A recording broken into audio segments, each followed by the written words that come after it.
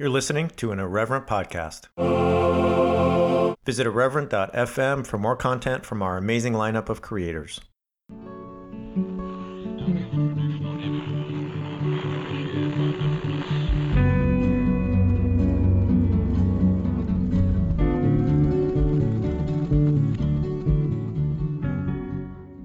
Welcome back. I'm Brad Onishi, and this is our series finale, our very last episode of this partnership between Straight White American Jesus and Americans United. And I'm joined by the person who really helped make it all happen, and that is Brian Silva. So Brian, thanks for hanging out today. Yeah, thanks for being with us from start to finish. It's been great. So Brian, let me tell folks about you. You're Vice President of Outreach and Engagement at Americans United. You've been organizing for decades in terms of just all kinds of issues, creating change through education and advocacy, and working in LGBTQ plus movements as the executive director of Marriage Equality USA and other organizations. So you bring just like a wealth of organizing experience and outreach experience to Americans United on a number of fronts. But we're talking today because you're really the person who I know what you're going to say. You're going to tell me all the team members and all the millions of people that helped you do this, but you really had a vision for the Summit for Religious Freedom. And so I just want to start by saying, what prompted you to really think that now was the time for the Summit Religious Freedom to kick off in 2023? I think so many organizations oftentimes, conferences and gatherings, it's their baby and they're fantastic. We participate in a lot of them. But for me, the issue of Christian nationalism, church-state separation, right-wing extremism, all of these issues that we're up against, they don't just affect one issue. I mean, and that is kind of one of the things I love about working at AU is we get to work across issues because church-state separation and inclusive religious freedom is really fundamental to all the key rights that we have. And so it became really clear to me that what we needed was not, an AU national conference. What we needed was a conference where everybody felt like they had a place at the table, not just to participate, but to contribute to the creation of it so that we could start to really find a space where we could work together on an ongoing basis to fight against this encroachment. I'm not going to lie. I really love that about the summit. We're a couple weeks out now. We've all had time to debrief, take a nap, drink some water. And the thing that really marked the summit for me was what you just said.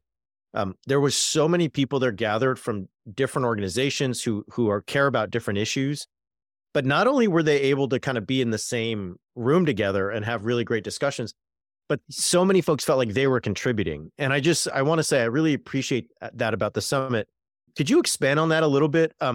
One of the things you said, I think, is just really important for people to take away, which is separation of church and state may seem like a kind of legal issue. I don't know, an antiquated constitutional issue. But when you drill down, it really is the issue that is kind of an umbrella phenomenon as it relates to so many of the things people are thinking of in terms of our contemporary political moment. And so would you mind just expanding on that and how you see that from your perspective as somebody working at AU?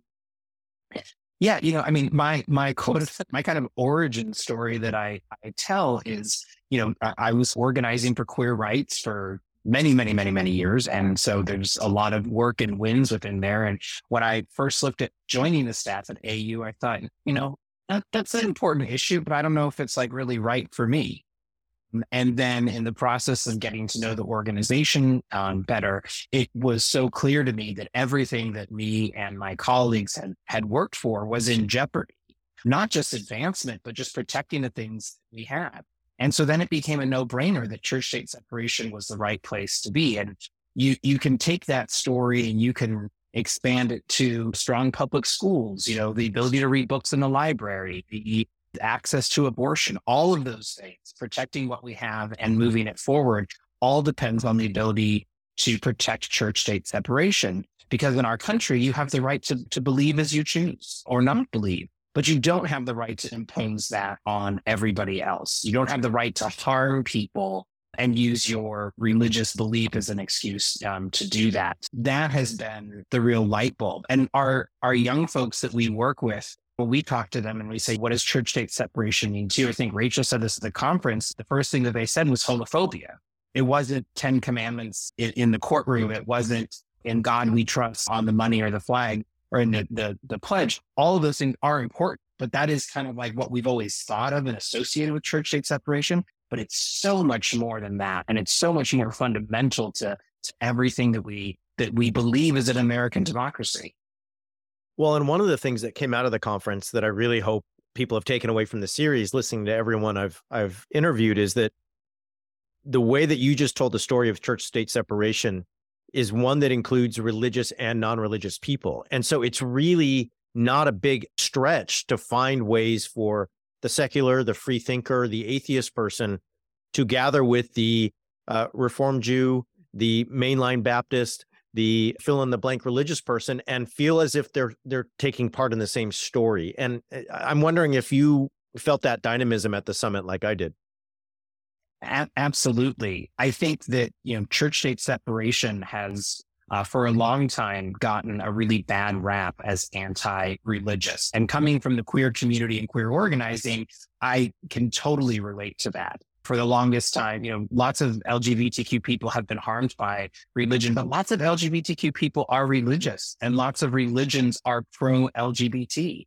What has been exciting to watch is bringing together people of faith and non-believers in this space and having them both say, we believe in church state separation at the same time, and having this aha moment.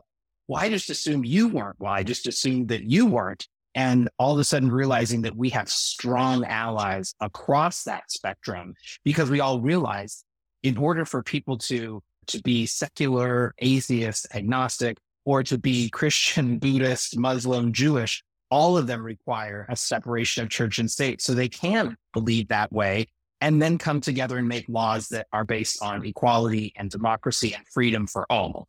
And I think that SURF, the Summit for Religious Freedom, really was a great place to showcase that. You saw on stage, we had panels where it was from one clergy in religious garb sitting next to atheists, both, talking about these values. And I think that shows that we are the majority and we do all believe these across lines that are actually don't exist. It was just fantastic. And it was for me something I left inspired by. Talk to us about the Summit for Religious Freedom in this moment. We're coming out of the Trump years. We've endured the pandemic. Did this feel like a moment that was really important to gather folks under the story and under the umbrella that you've just talked about?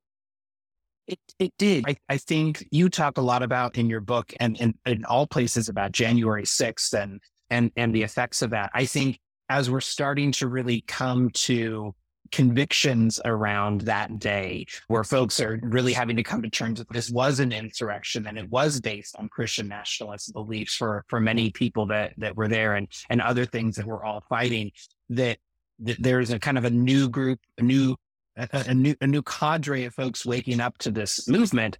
And this SURF became a place where they could come and say, hey, maybe I wasn't on board before, I just didn't know, or just, for a lot of us just didn't click.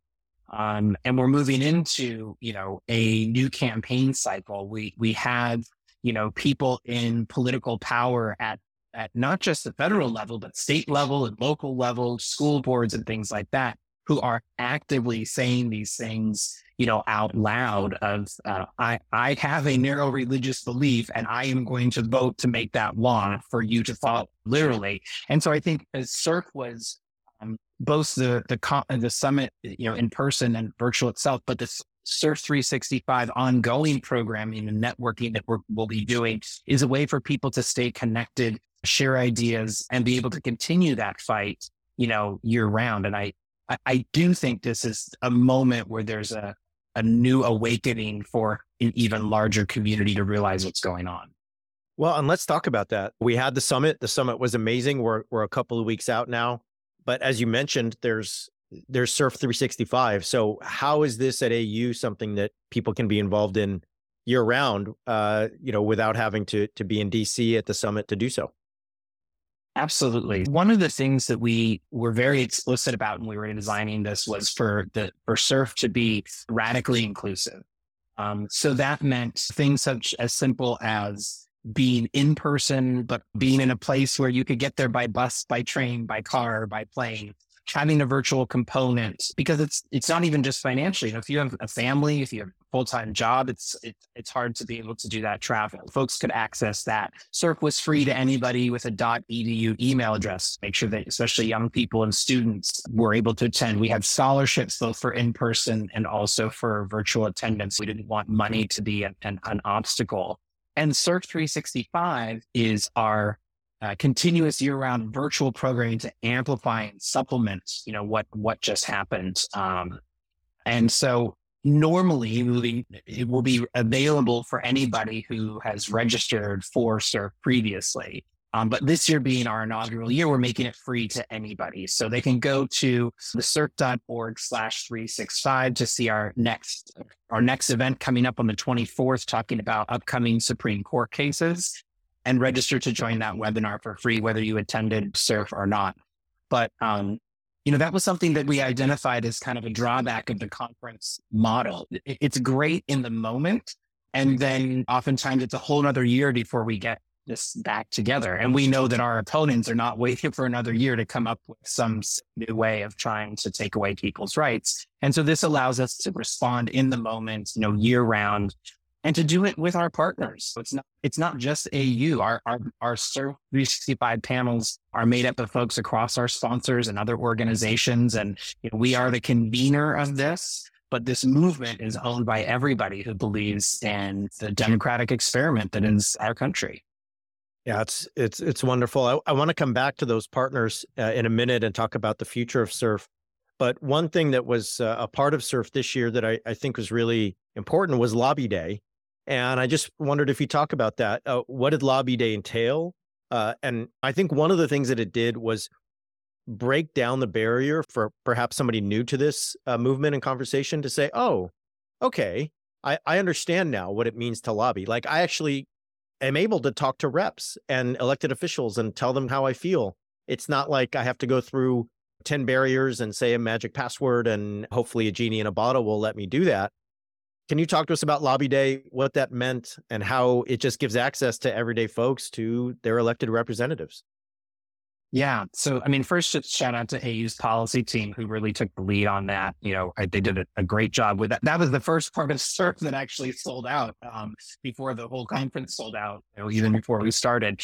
But, the cool part about Lobby Day is I think people are very intimidated. They don't quite know what goes into it. What you realize is that the folks in Congress, and Congress, you can substitute Congress for State House, for governor's mansion, for school board. These are just other people, and they are elected to represent us. And they have an obligation to listen to their constituents and have those conversations. There's nothing fancy or special about it other than some tips and tricks for just getting your point across in the time that you have. But what was really cool, I think, about this Lobby Day was we really took that idea of the interconnectedness of the summit issues and church-state separation issues. And while we were talking to representatives about the Do No Harm Act, which is kind of the signature piece of legislation to help restore the separation of church and state, everybody was able to talk about it from the issues that mattered to them. So in a meeting with a representative, you might have one person talking about this legislation is important because this is how it would protect me as a gay man and my husband and my children. And another person talking about, I have kids in public school whose libraries are empty because they're being pulled off the shelf, or a person being able to talk about their abortion story or having to travel out of state or living in a state where abortion is banned. So I think the legislators really got to really listen to, going back to that antiquated idea of church-state separation, that it is those things and more. And they really got to see it. And it was from the mouths and the stories of the people they're elected to represent. So it's really, really powerful. And even if you can't travel to Washington or whatever, like I said, you can lobby in locally. You can also email or write letters to your legislators. You can call them. All of those things are logged. They tally all of those things. So it was a really powerful day.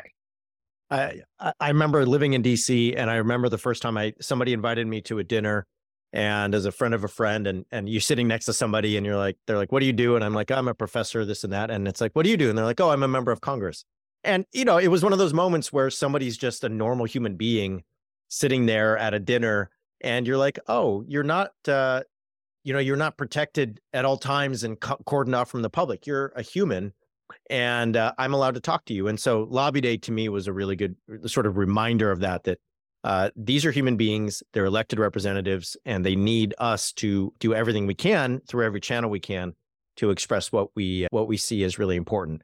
Let me close with one more question and get you out of here. And that is, when I talked to you first about the Summit for Religious Freedom, you explained to me that you didn't want this to be an AU enterprise. You were hoping that in this first year, many folks would realize that AU is going to host, but this is a summit that is one where you want to partner with other people and other organizations. What's the future for the Summit for Religious Freedom in your mind? The ideal future that I'm sure you're already working on, but what is it you hope for the coming years? From a content perspective, we hope that our partners and sponsors will be able to have input, give ideas for keynote speakers and panels and topics to not only continue to submit to do breakout sessions, but to help us with sifting through those and be a real partner in the Serve 365 events that we do. Hopefully continuing to grow and expand the number of sponsors and partners. I mean, we had over 50 sponsors and partners in our very first year, which was just insane. It was insane and it was wonderfully insane. And we want that to continue growing. But I think the biggest thing is if we can take the foundation that we built and just continue to build upon it and be a place where everybody feels like they have a stake in it and that they have a contribution that can be made. And that's everything from large national Washington, D.C. based organizations, which we had many, all the way down to individual church and synagogue denominations, of which we also had many that were sponsors. This is, this needs to be accessible to every single person and every single community organization and every single faith institution across the country to be a part of and engaged in and be able to get something from. So I think if we keep building on what we started, I think that to me would be a huge success. Well, last question is really first of all, I want to say thank you to you for all your work and thank you for just putting on an event that I think left me inspired. I get to do events a lot. I've had the chance this past year, especially to just be part of a lot of conferences and other things. And I left DC after the Summit for Religious Freedom feeling hope. And if you know me, that's hard for me. Hope is hard for me. So I was just really overcome by it. What's the best way? That's our win. Yeah. There. Where do I go if I want to participate in Surf 365? Yeah. So everything is on the Surf, and then that's the SRF.org. Everything is there /365 if you want to get there directly.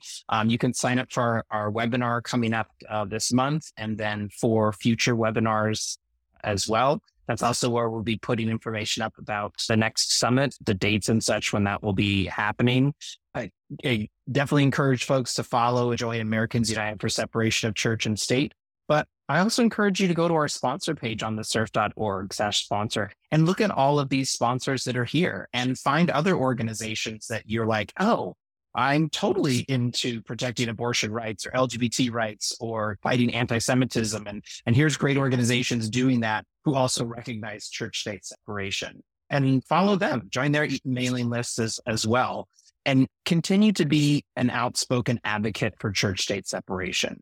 I think the biggest thing people can do is that every time you hear somebody say that that's not in the Constitution, that the founders and framers of our country meant for us to live in a Christian nation or an explicitly this X, Y, or Z religious nation. We just need to stand up and say, no, that is not the case. That is not true, no matter how many times you say it, because a lie repeated over and over again has the danger of becoming the truth. And if we can just stand up to that and work together, then I think we have a really good shot of pushing back.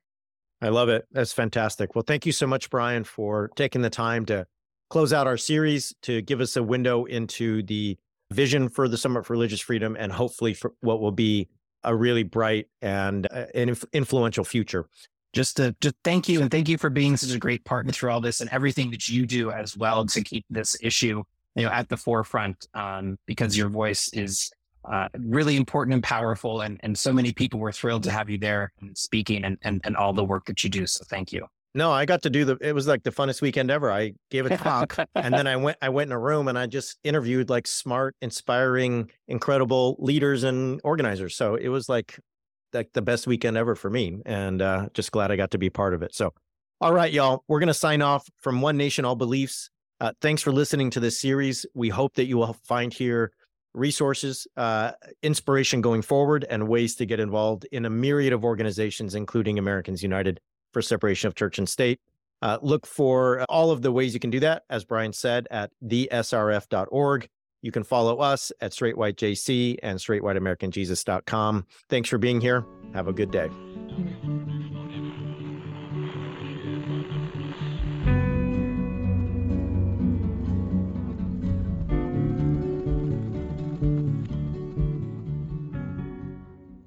This has been an Irreverent Media podcast.